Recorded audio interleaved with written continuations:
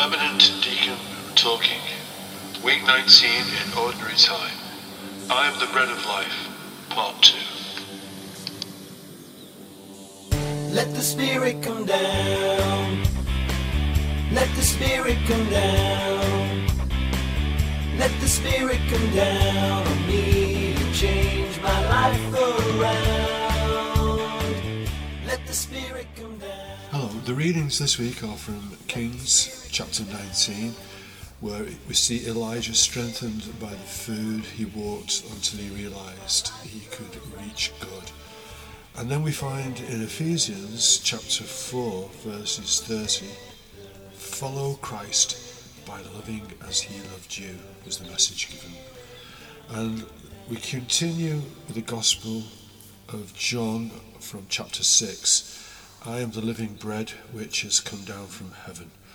Our hymn is from Mike Anderson, a new one from 2020, Let Me Wash Your Feet.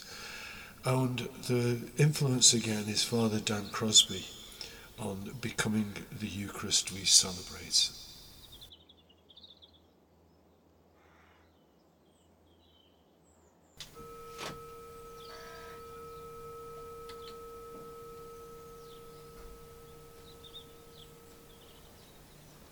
Loving and merciful God, Father, Son, and Holy Spirit, help us always to embrace the mystery of suffering, the cross in our own lives, that as we come to grips with disappointment, that we not allow them to destroy us, to lead us into being people of resentment, but rather that they might be moments that enable us to become more deeply one with you. We make this prayer as every prayer, trusting in you forever and ever. Amen.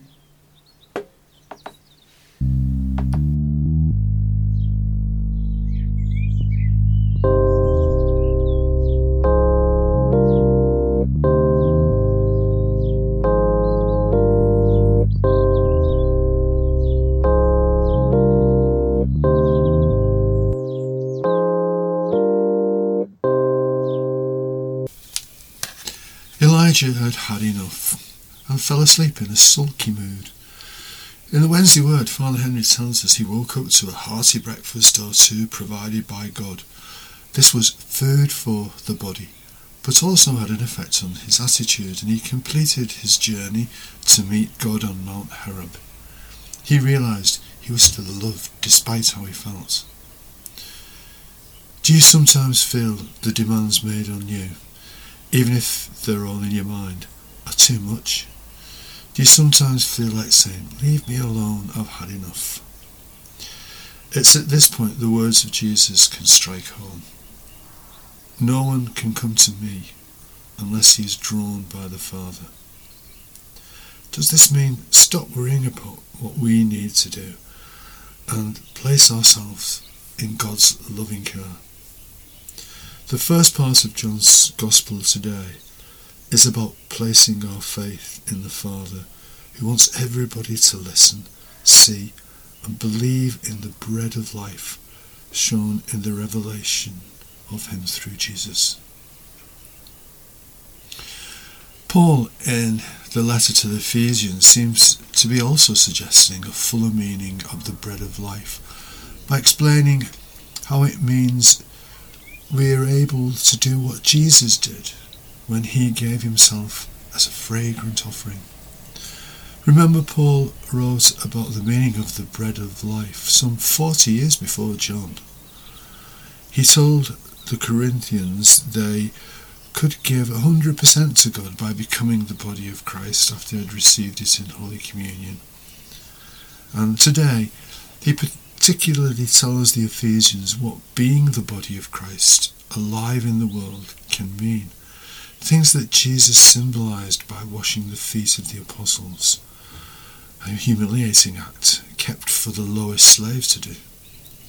To be the bread of life for others involves the Ephesians and us in being friends with all comers, forgiving each other readily as God forgives us in Christ, and not to grieve the Holy Spirit. The reaction Jesus created in John's Gospel today when he talks about the bread that I give is my body and being the bread of heaven. It's like those trolling frenzies you hear about on social media. They're saying things like, did you hear what Jesus said? Who does he think he is? I know where he came from. He's getting a bit above himself.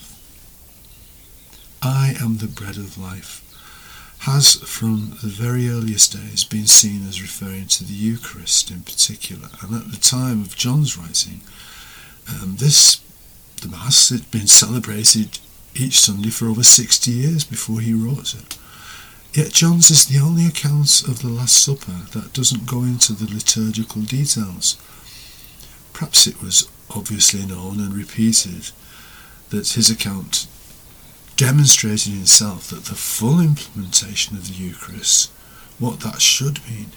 He demonstrates this fuller meaning of the words, do this in remembrance of me.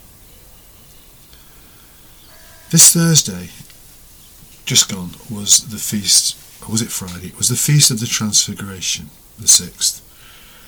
At each Eucharist, we can celebrate something similar within our own body and blood, the feast of our own transformation.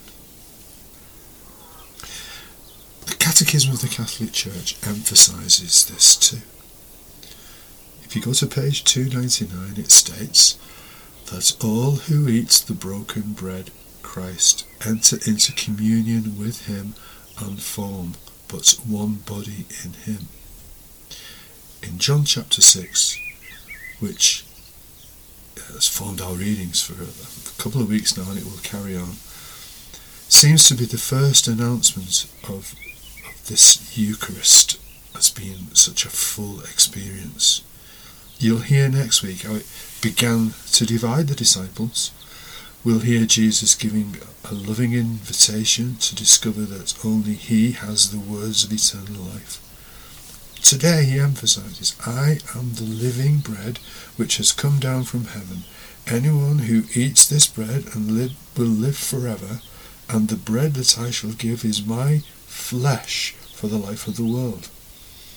Question I feel I want to ask is, why? Rather than how. You can get bogged down in, how does that happen? How is this? The answer, it's the three synoptic Gospels tell us the how, with this description of the institution of the Eucharist at the Last Supper. John describes the preparation for this throughout these chapters. Chapter 6, read it carefully. Let it sink in, let the Holy Spirit see all this afresh for you. Capernaum, at that point he calls himself the bread of life, came down from heaven. But at the Last Supper he seems to be explaining why. Jesus gave his disciples his body and blood so that he could become them. In the washing of the feet, he gave them the commandment to love.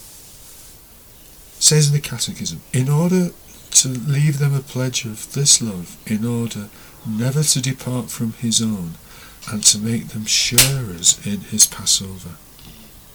I'm going to finish today with the words of Father Dan Crosby, who spent 18 years ministering to the poor in a city, Milwaukee, and is now a well-respected Franciscan spiritual director. He uses the ideas of St. Thomas Aquinas to say that the Eucharist is not just about head knowledge and understanding the theological ins and outs of our devotion and rituals, but, and now I'm quoting, the goal Jesus had in giving the Eucharist was simply love. Jesus loves us so much as to give us his body and blood as food. Why? So that we in turn can love each other with his own love inside us and show that love by willingly giving our body and blood for others as Jesus did.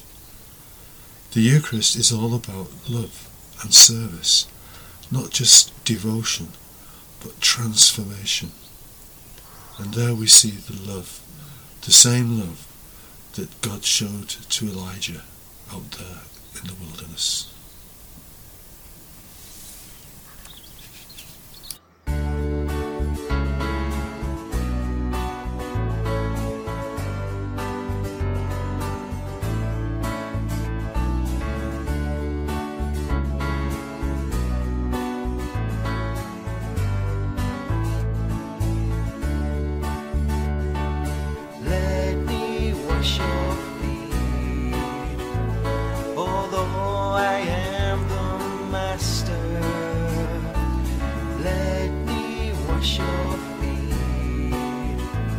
Now go and do the same.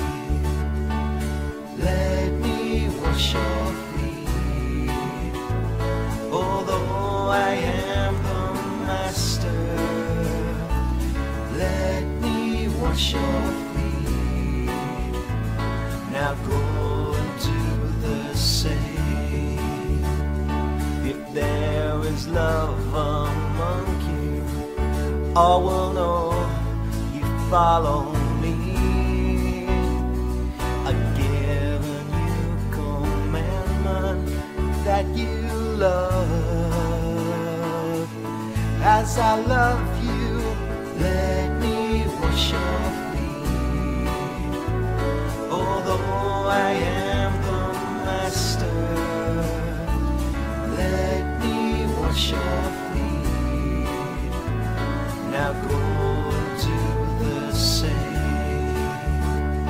Let faith and hope and love live with the greatest being, love. So take my new commandment, go and love. As I love you, let me wash your feet. Although I am the master, let me wash your feet. Now go and do the same. Let me wash your feet. Although I am the master, let me wash your feet. Now go and do the same.